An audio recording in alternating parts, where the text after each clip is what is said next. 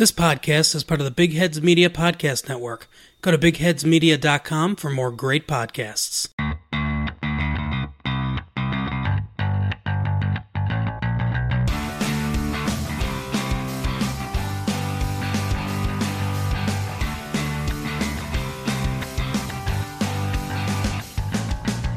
Welcome to the Bills Breakdown Podcast. I am Nate Schreiber, and as always, with my co-host, Alex Pollinger. Welcome to our Week 14 preview, where the Bills travel to Tampa to take on the defending Super Bowl champions. And Nate, as much as a Bills win would help a lot here, it's not catastrophic if they lose. I mean, yes, does it look bad in going 7-6?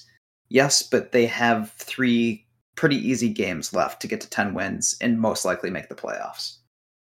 Right. Like the Bills losing this game does not drastically hurt their playoff chances. Like if you just go and look at the New York Times playoff calculator, right now Bills are given a 77% chance to make the playoffs. If they lose, it goes down to 66% chance. But then if the Bills just from there win the last 4 games, they clinch. Like it's really pretty simple. The Bills have to win 4 more games to clinch. And even if they only win 3 more games and they lose to the Patriots, they're still 90% to make the playoffs. Like it's not the end of the world regardless of the outcome on Sunday. Right. And the 3 easy games are all at home. You play the Falcons, the Panthers, the Jets. You should beat all 3 of those teams, and it shouldn't be close in any of those games. And there's 10 wins. But we'll get to the matchup at hand here because I think in some ways this is a better matchup for the Bills than the Patriots. Just because Tampa is a pass funnel defense. They're very, very good against the run, especially when Vita Vea is healthy. But their secondary is really banged up. And even when it was healthy, we saw Dak Prescott torch them in the first week of the season. Like this, if there's ever a get-right game for the pass offense, and for Sean McDermott to give up the pipe dream of wanting to be a physical team that controls the line of scrimmage and runs the ball, just come out and sling it 20 times to start the game. Don't even think about running. It's not worth it. Yeah, be the opposite of the Patriots on Monday night and just tell Tampa Bay, hey, we're going to throw the ball every play. Good luck. Because that's probably how the Bills, if the Bills win this game, that's probably how they do it. Not throwing the ball literally every single play and running the ball 3 times in the game, but something where you're throwing the ball 75-80% of the time in this game because the Bucs run defense is pretty good, and the only time the Bills should be running is if the Bills get a nice lead and they're trying to kill some clock in the second half.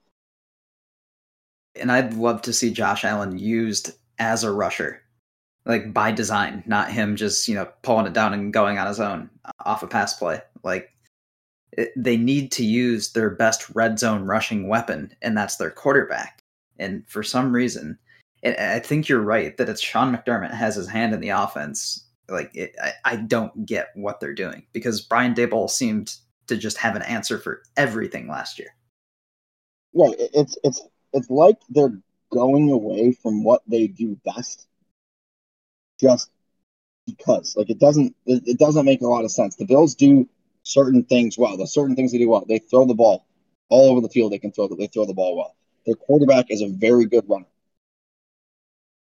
Those are the things they do the best. Throwing the ball, their quarterback's a great runner. They're not great at screen game's not great. They're not great at yards after catch. They're great at throwing the ball down the field, throwing the ball in the short and intermediate areas everywhere, and letting Josh run. Do the things that you're good at, and you're probably going to win more football games. And if you come out in those passing formations, with 11 personnel spread out, sometimes you can surprise a team with a run. If you do pass the ball as much as you should and you have the defense spread out, you can run those RPOs and have Josh Allen hand the ball off or take it himself when he sees that they have the numbers to block people. I mean, just trying to run these designed runs right up the middle, that's not who they are. Yes, you have to do it every once in a while to keep a defense honest, but just come out slinging because this is the defense. This is the way to attack Tampa. At all levels of the field, short, intermediate, deep. I think this could be a huge game for Stephon Diggs and multiple other Bills receivers. Right, and if part of the reason the Bills haven't been throwing the ball the way they used to is because the two high safeties they're seeing a lot, which you're probably going to see against Tampa, a lot of two high safety. Throw the ball short. Take the 6-7 yard. That's like a run. Take the 5, 6, 7 yard passes. You do that for long enough, and you hit those short and intermediate areas of like anything under 10 to 12 yards. Eventually, teams are going to have to bring a fourth guy in zone coverage down to that area, and then you take your shots deep. Like you don't need to run the ball to get the 4, 5, 6, 7 yard gains. You can do that with Josh's arm. Right. I mean, that's the short passing game for them last year was their running game. And that was that was Cole Beasley. And he really, I think the ribs injury slowed him down a lot. But for the most part, ever since the Washington game, he hasn't looked like the same player from last year. It looks like he's a little bit slower. I don't know. But hopefully with them managing his reps through the injury, he'll be a bit fresher here down the stretch and start to be that weapon that they need him to be. And yes, Dawson Knox didn't have a very good game the other night, but I think this is another opportunity for him in this game. Just get him the ball in space. It's not even like throwing him contested catches. It took them 4 quarters the other night to give him the ball in space. Just a quick throw off the line of scrimmage. I'm pretty sure he got a first down off it. Just let the guy get in space. And the Patriots did treat him as the second most dangerous weapon. They bracketed him a lot. They gave his guy a lot of help the entire game. So Bill Belichick obviously sees something in Dawson Knox. Bill Belichick generally, he thought of as knows what he's doing. So Dawson Knox right now is probably the second best weapon on the offense, and he needs to touch the ball more. Yep. So we'll just briefly discuss. This we talked about how the secondary is weak. The Bucs have a really good front four, and that can be a problem with the Bills' offensive line. Hopefully, John Feliciano is back, and they have their best 5 out there finally. But I think this is going to be a game where Josh Allen has to improvise and kind of do things himself and avoid those rushers. And, really, this is the game where he has to put the team on his back and show, he's an MVP candidate. I think if the Bills win this game, we're talking about Josh Allen just going off on Sunday. Oh, I 100% agree. And the offensive line needs to just give him a little. They don't need to be perfect, but you got to give him a little bit of help. You can't. As long as the Bucs aren't in his lap within 2 seconds on half the passing downs, the Bills are going to be fine. And Josh will be fine.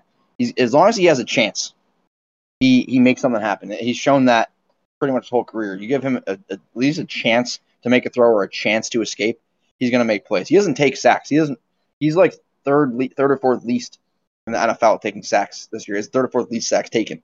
He doesn't take sacks. He's gotten much better at not taking sacks. And I think that says a lot about him, especially given the state of the offensive line this year. So just give him a little bit of time. And Feliciano coming back should help with that. That would be the Bills' best group if Feliciano is able to play. Yeah, and I think for the Bills, the key is, once again, to get ahead because they're not a play from behind team. Get ahead, and yeah, the Bucs are probably going to have success passing the ball. They're probably going to have success running the ball. But if you have to choose between the two, invite them to run. Don't let Tom Brady just pick you apart in zone coverage without Tre'Davious White for 400 yards. Like, that's not how they should approach this game. And the front four for the Bills needs to get some pressure because that's how you beat Tom Brady. That's been the recipe for beating him for the last 20-some years is if you get pressure on him with 4, he wilts, just like every other quarterback in the history of the game. Right. It's not if you can drop 7 guys into coverage to cover 5 guys, and your 4 guys up front can get pressure on the quarterback. No quarterback is going to be successful in that situation. That just it's not really it's almost impossible. And so the Bills don't have to dominate the line of scrimmage on defense and be in the pocket every single play. They have to put enough pressure on him to throw him off a little bit. And he's averaging like 311 yards a game. So, like, if you hold the Bucs passing offense to like 250, 275, I think somewhere in that range, you get a couple sacks, maybe a turnover or 2. That's a great performance by the defense.